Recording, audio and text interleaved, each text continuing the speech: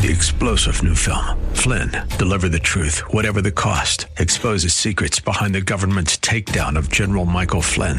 Flynn knew what the intel world had been up to. He ordered the first audit of the use of contractors. This set off alarm bells. He told the truth. He was the most dangerous person for Donald Trump to hire. They had to get rid of Flynn. Flynn, deliver the truth, whatever the cost. Available now. Watch it today. Go to salemnow.com. salemnow.com. More resources available online at jennifer-jackson.org. This is Simply for Women.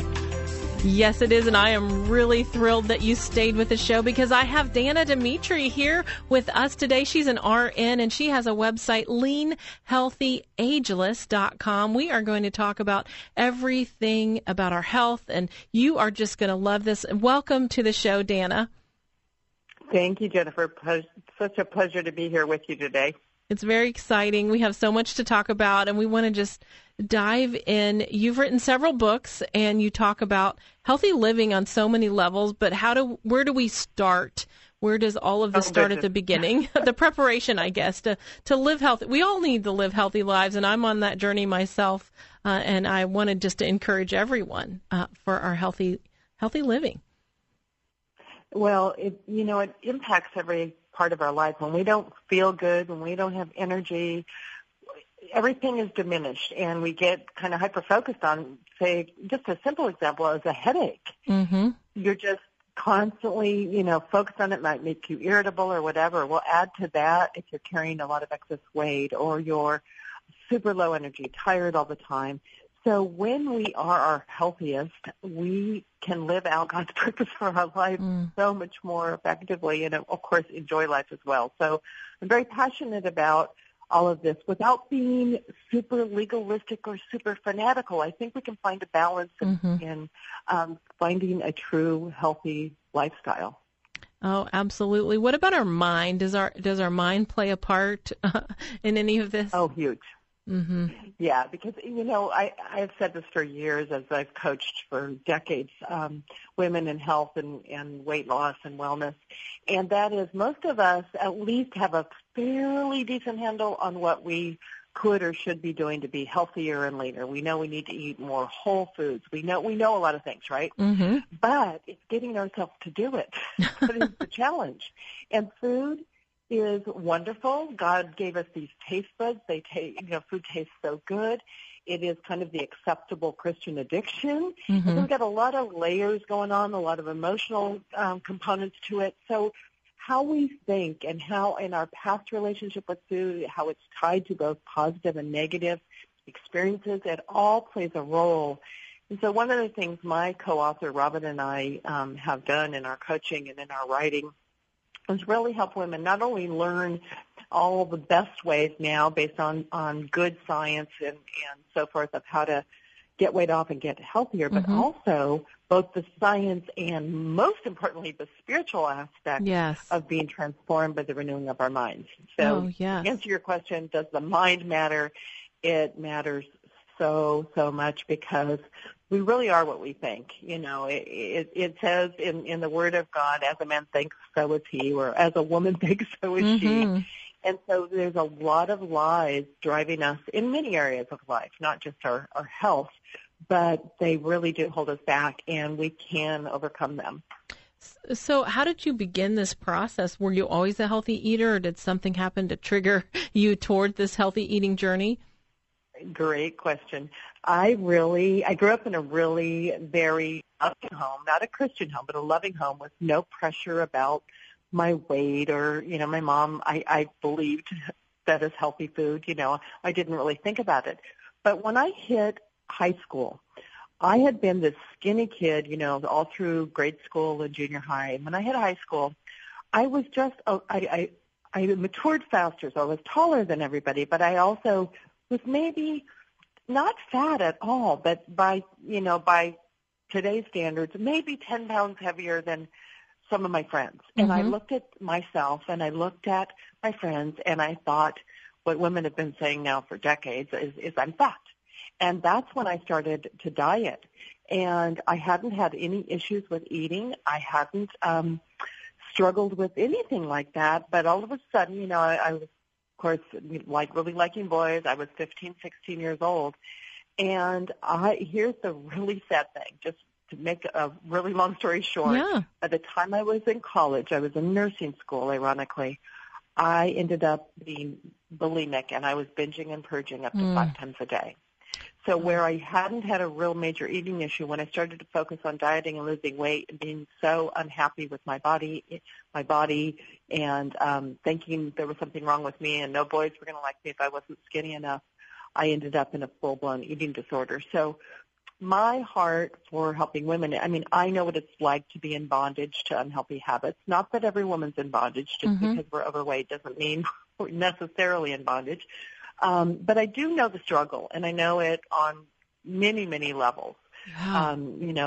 Fast forward many years after being very healthy and no more bulimia and being lean for years, we all, if we're blessed to live long enough, we go into perimenopause and then menopause, and some of those challenges come that are physical challenges.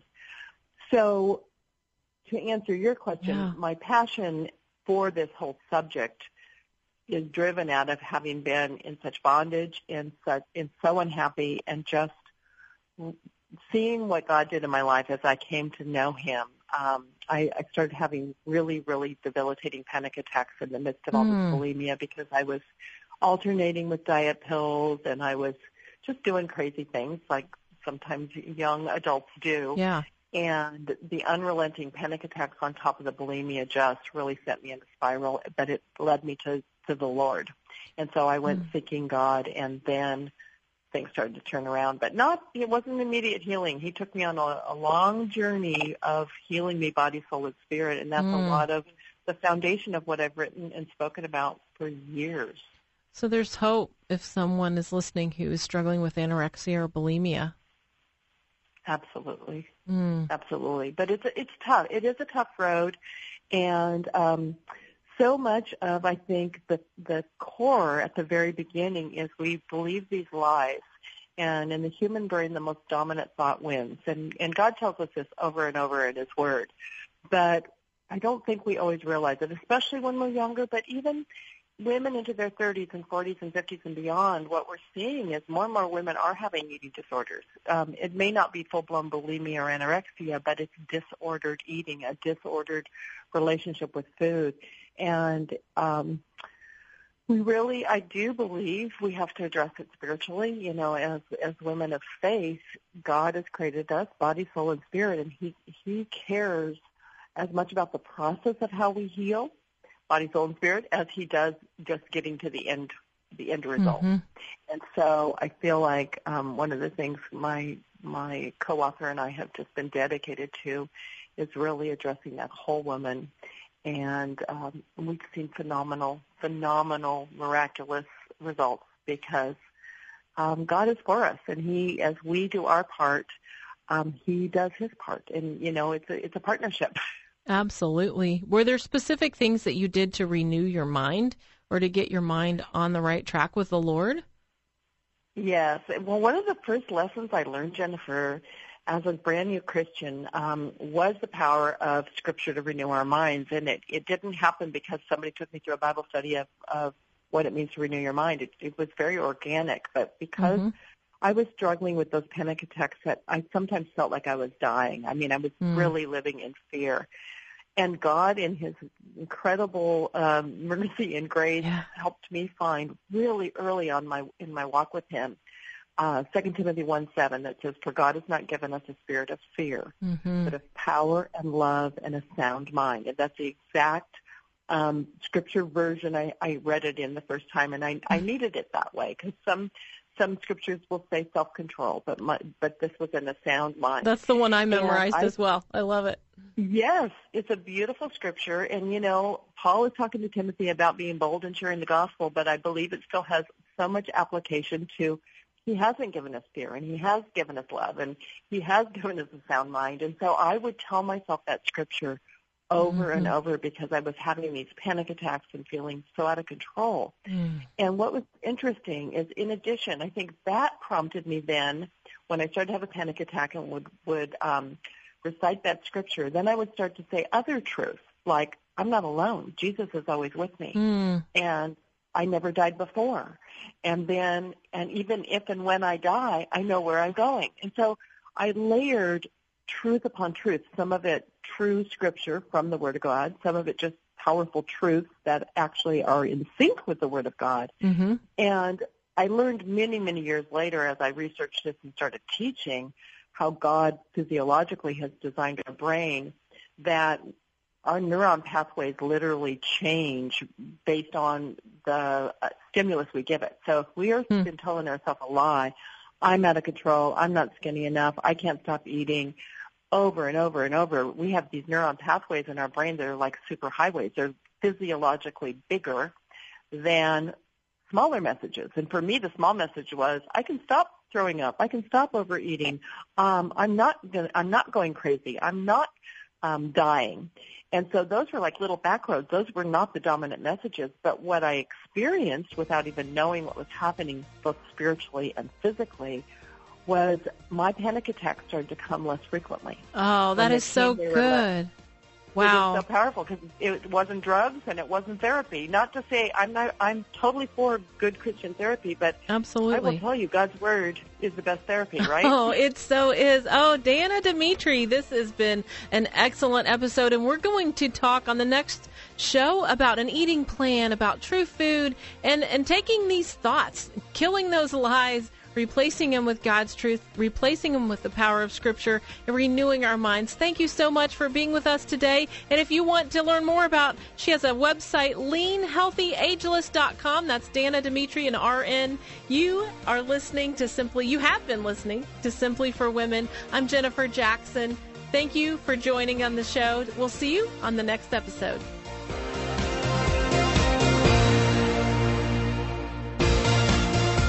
We hope that today's show has been a blessing to you as you seek to simply live out your faith. To hear today's show again or to share it with a friend, search Simply for Women wherever you get your podcasts.